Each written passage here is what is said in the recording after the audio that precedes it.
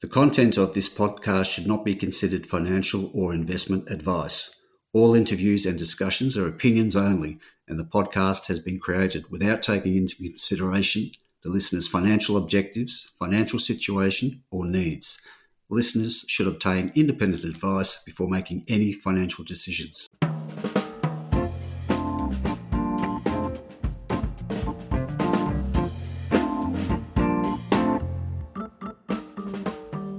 Hi, this is Barry Fitzgerald, Garampeiro columnist for Stockhead. Welcome to another edition of the Explorers Podcast. We've got another interesting one today. We're catching up with Renascor. Code is RNU, trading at 23 cents for a market cap of about 495 million, which is at least double, if not more than that, from levels of a year ago. And why is that? Well, the company is pursuing a vertically integrated graphite project in South Australia. Base of it all is the Siviour graphite deposit over on the Eyre Peninsula, and then the plan is to go into battery anode material manufacturing across at Port Adelaide, I think it is. So it's an interesting value-add story, something we don't often see in the resources space, because roughly speaking, you get about $800 a tonne for graphite concentrates, and if you ship that off, well, that's the end of the story. But if you upgrade it into purified spherical graphite, currently you're getting somewhere between $3,500 and $3,800. So good to see. We've finally got a value-added project in the resources space, and to fill us in on the company's story, we have the Managing Director, David Christensen, with us today. David, thanks for your time today. Welcome to the podcast. Yeah, thanks, Barry. Pleasure to be here. Now, David, I mentioned that it all starts, of course, from the resource you have, Siviour. Just fill us in a bit about the scale of that deposit and quality, and what the development timeline to get it in production, then move that material across to your spherical graphite plant. Yeah, so in terms of the scale of the resource, Siviour is one of the largest undeveloped resources in the world. We have a total resource of nearly 90 million tons for 6.6 million contained tons of graphite. And on a reserve basis, the total reserve is 3.8 million tons of contained graphite. And if you put that in context of an operation that's going to be producing sort of 60,000 or 120,000 in sort of a second stage, or 150,000 tons per annum of graphite concentrate material, 3.8 million contained ton of graphite is quite sizable. So on a global scale, Siviour is the second largest proven reserve globally, and it's the largest reserve outside of Africa. So really our entire strategy is based on taking what looks like a tier one asset and leveraging off the potential advantage of being able to produce a graphite concentrate, a high quality concentrate at particularly low cost, and then moving into the downstream, as you were suggesting. So obviously your downstream ambitions are not resource constrained, so let's focus on those. Where would you likely build the plant? What would be the scale of it? And just run through that value uplift I hinted at in the introduction. Right. So you can produce a graphite concentrate, as you suggested, and if you produce that material, you'll sell it depending on the flake size of anywhere between $600 or $1,500 per ton. Now, if you do the value added, you can produce a product that goes directly into the battery sector, and you're selling that currently for about $3,500 to $4,000 per ton. But the real excitement, I think, about doing this is graphite, notwithstanding its nominal characterization as a battery mineral, is transitioning into being a battery mineral. Only about 20 to 25% of all graphite that's produced goes into the battery sector. But if you move one step further and you do the downstream purified spherical graphite, as we're planning to do, 100% of that goes into the downstream sector. And so what you're looking at then is you're really looking not only at a higher value added product, but you're into the high growth area, where we're projecting growth rates of over 25 to 30% in the demand for purified spherical graphite. And at that rate, you would need about 90 projects of our size by the end of the decade to meet demand. So it's really the high growth area. So the advantage of going downstream is obviously it captures a higher margin, but the added advantage is you're growing into the high growth rate. And that's certainly what we want to do because we think we can capture more value and really sell into that high growth area where the demand is not only growing, but it's growing really at astronomical rates. For those who may not know, I must admit I'm not really across it, what do you do to concentrate to produce spherical graphite for the anode side of the battery? Right. So you start with what you produce at the mine site. So a graphite concentrate that'll grade somewhere around 95%. It'll be in a very fine flake form. And there's a two-step process to prepare it for anode makers. The first one is a micronization spheronization, where you effectively grind it into micro-sized spheres, very small spheres, so you can pack it into an anode cell. That's the first step. So it's a nutrition step, a milling step. The second step is a purification, where you're taking that 95% product and you upgrade it to nearly 100%. So the battery specs are about 99.95, but then there are impurities you need to get out. So you effectively are getting it to near 100%. And our process is a low temperature caustic roast, followed by a multi-step leaching process, and then you wind up with your battery grade graphite. Right, so in your process you wouldn't be using hydrofluoric acid? Yeah, and look, that's one of the key differences, I think, of what we're looking to do and what the prevailing technology in China is. Hydrofluoric acid is about as corrosive as you can get. We're using either sulfuric or hydrochloric acid, which is, from an environmental perspective, much more benign. And it also, quite honestly, it's a more economically efficient if you're going to be operating in a environment like Australia, where we have very strict environmental regulations. Handling and moving hydrofluoric acid is quite difficult. We can do it with much more benign acids, and we've been able to repeatedly get to the battery grade. So from an ESG perspective, obviously this is something we're talking about a lot. We think it is not only a more economically efficient, but perhaps even more importantly, it's a cleaner environmental solution. In your early stage marketing, are you finding that that ESG advantage is starting to work in your favour? Are people actually knocking on the door saying, we'd rather your stuff because you're not using hydrofluoric acid like the Chinese industry? Yeah, that's a great question. I think initially that was happening, but now we're sort of into the brass tacks with the anode makers, where we're talking quantity and price. And I think at this stage, they're much more focused on those economic parameters rather than the ESG. But it could be also because we've always been very upfront about how we're producing it. We're certainly aware that there are increasing environmental regulations that are being now put on producers. But this is really one of the advantages of our project, where in a country like Australia, environmental compliance isn't a choice, it's the requirement. Like, we have a very long approvals process we go through that I think it frustrates a lot of us who are within the mining space. But the benefit of that is it gives the offtake partners a significant amount of security that what we're doing is well within the standards that are going to be necessary for their customers. So we're seeing the car companies then push down to the battery companies, all sorts of ESG compliance with the Equator Principles. But South Australia, and this would hold true for any jurisdiction within Australia, already has amongst the strictest environmental rules in the world. So the thematic we see on ESG is one that's very prevalent in the financial markets. It's very prevalent with investors. The anode makers themselves, at this stage, I would say they're probably more focused on security of supply. And for that reason, I think they've been attracted to us. But it's like you suggested, the fact that we're using a process that is by definition more clean environmentally than what the Chinese do. It's certainly a tick in our favor, and indeed, I'm sure it's attracted a lot of them to come and work with us.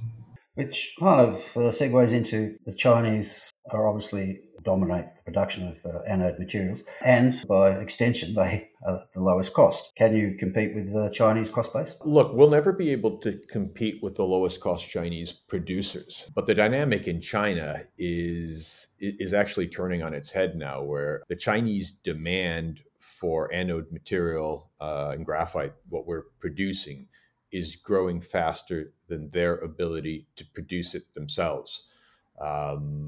And so I guess what I'm saying is we don't have to compete with all of them because they can't meet their own demand. They have to look at it elsewhere. And we believe one of the real advantages of our project is we're going to be able to produce a graphite concentrate because of the scale and the geology of our deposit at a cost that's going to be the lowest or amongst the lowest of any graphite project outside of China. And therefore, when we push it one step further downstream, we're simply taking that cost advantage and shifting it downstream. So what we think we're going to be able to be is we're going to be able to be one of, if not the lowest cost producers of the midstream product, purified spherical graphite outside of China. And because the Chinese themselves need more product, they've now come to us where 3 or 4 years ago, we were talking to the large anode companies in China, and it didn't look like they had that large demand. Now that's changing. So we're seeing the demand, of course, not only from the Chinese, but we're starting to see more demand merging from the ex-China producers who are now in Japan and South Korea.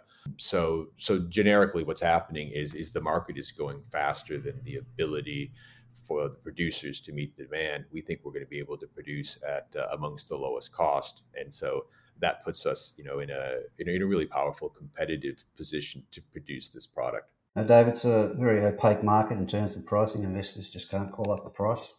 That's changing, obviously. But the company helps everybody out. I see in your most recent quarterly report those figures I've used earlier, the 40% increase in purified spherical graphite up to 3,800 and 48% increase in concentrate prices up to 830 a tonne. We've had a false dawn in graphite back in, 2016, 2015.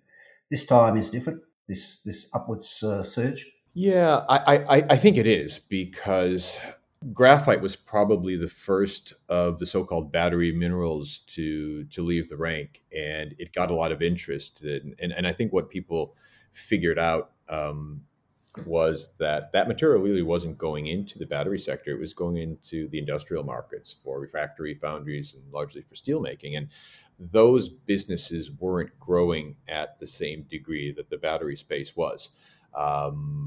And what we're seeing now is a bit of a flip, and we think we're getting a preview of what's going to happen in graphite by looking at what's happened in the lithium sector, where there's simply not enough material to meet demand, and it's almost created a bit of a short squeeze.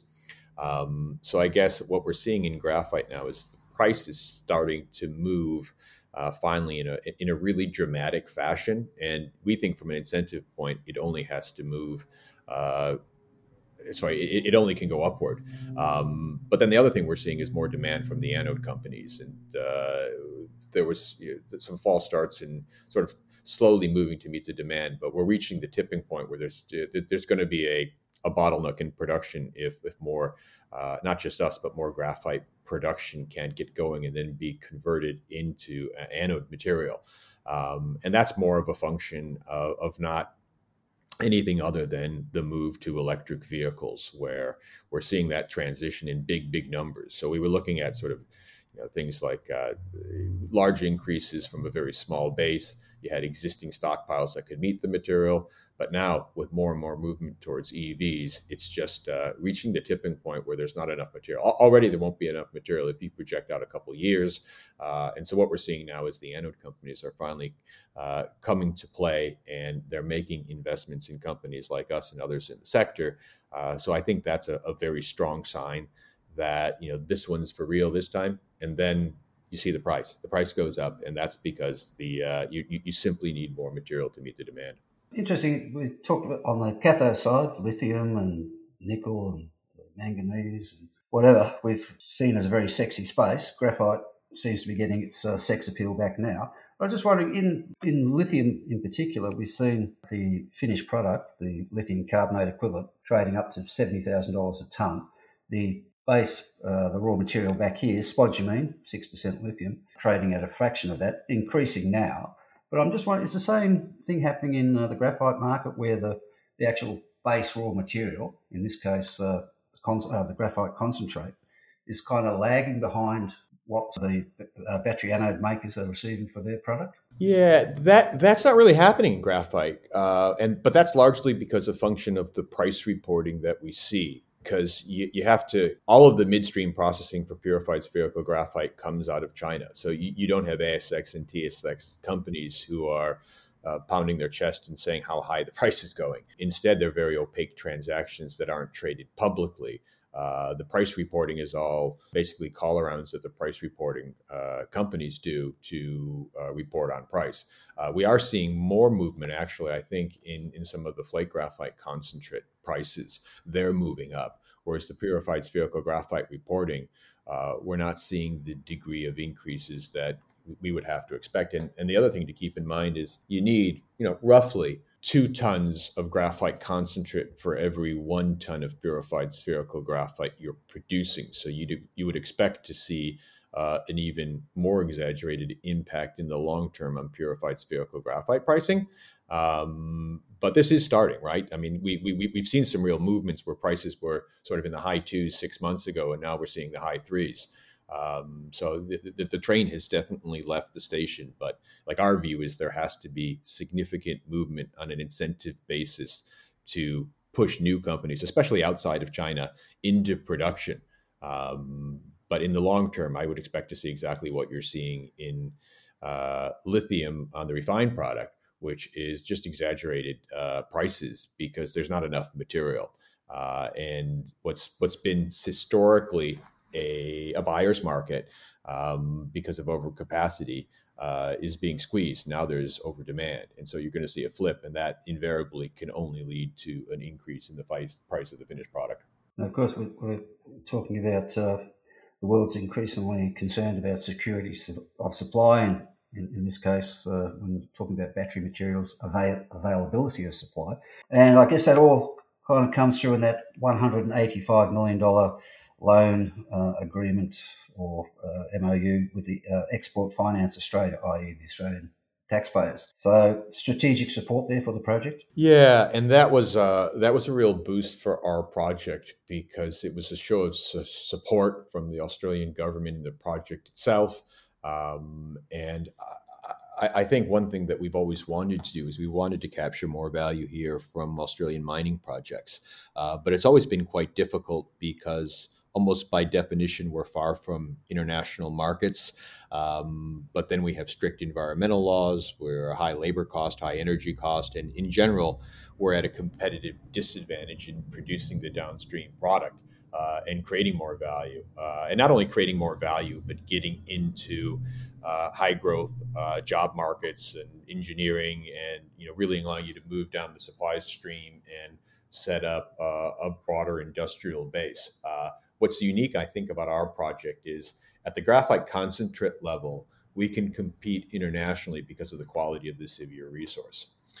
The unique thing about this project is we actually become more competitive by moving downstream. And that's because the single largest component cost of producing the refined product is the raw material that goes into it. So we're sort of passing it downstream, but passing that cost savings downstream.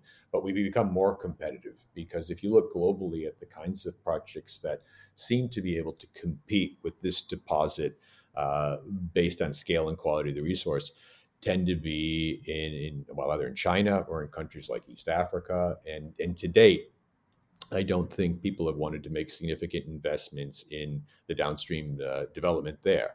But we're in the right kind of jurisdiction to do a higher value added project, low sovereign risk, secure, industrial based, the kind of places where you want to do downstream. So this makes our project actually relatively unique, where it becomes more valuable by moving downstream. And I think we're hoping to be a bit of an example for the Australian mining sector in how you can leverage into a very good resource, similar to what we're seeing with lithium in Western Australia, where you can keep the value here. And I think that was one of the main attractions, I think, to the Australian government in supporting ours. But then, like you say, it's within the critical minerals sector. So it opens us up to be able to produce this critical mineral for not only our use, right, but for the critical mineral sector globally, whether that's South Korea or Japan or some of our key trading partners. So those two things in combination.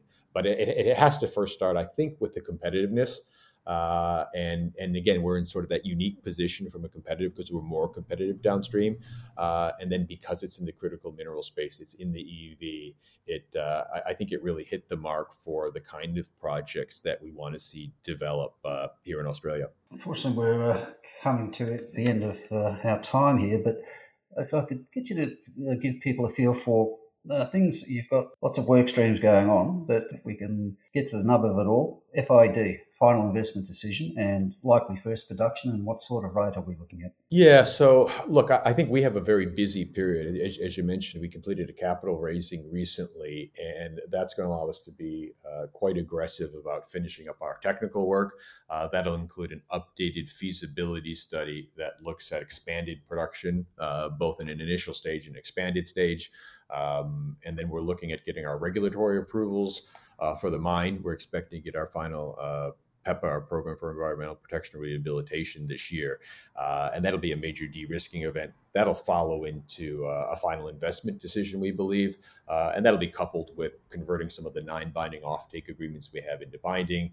And then next year, we expect to be in construction, and that would put us into production in 2024. I know you've been working at it for a few years, but it's great to see it all coming to a head, not far off now. So there we go, folks. A very interesting value-add story, one we don't normally see in the Australian resources sector. Great news for South Australia, great news for Australia. So David, thanks for your time today, and good luck with it all. We're watching with interest. Great. Thanks very much, Barry. It's been a pleasure. Cheers.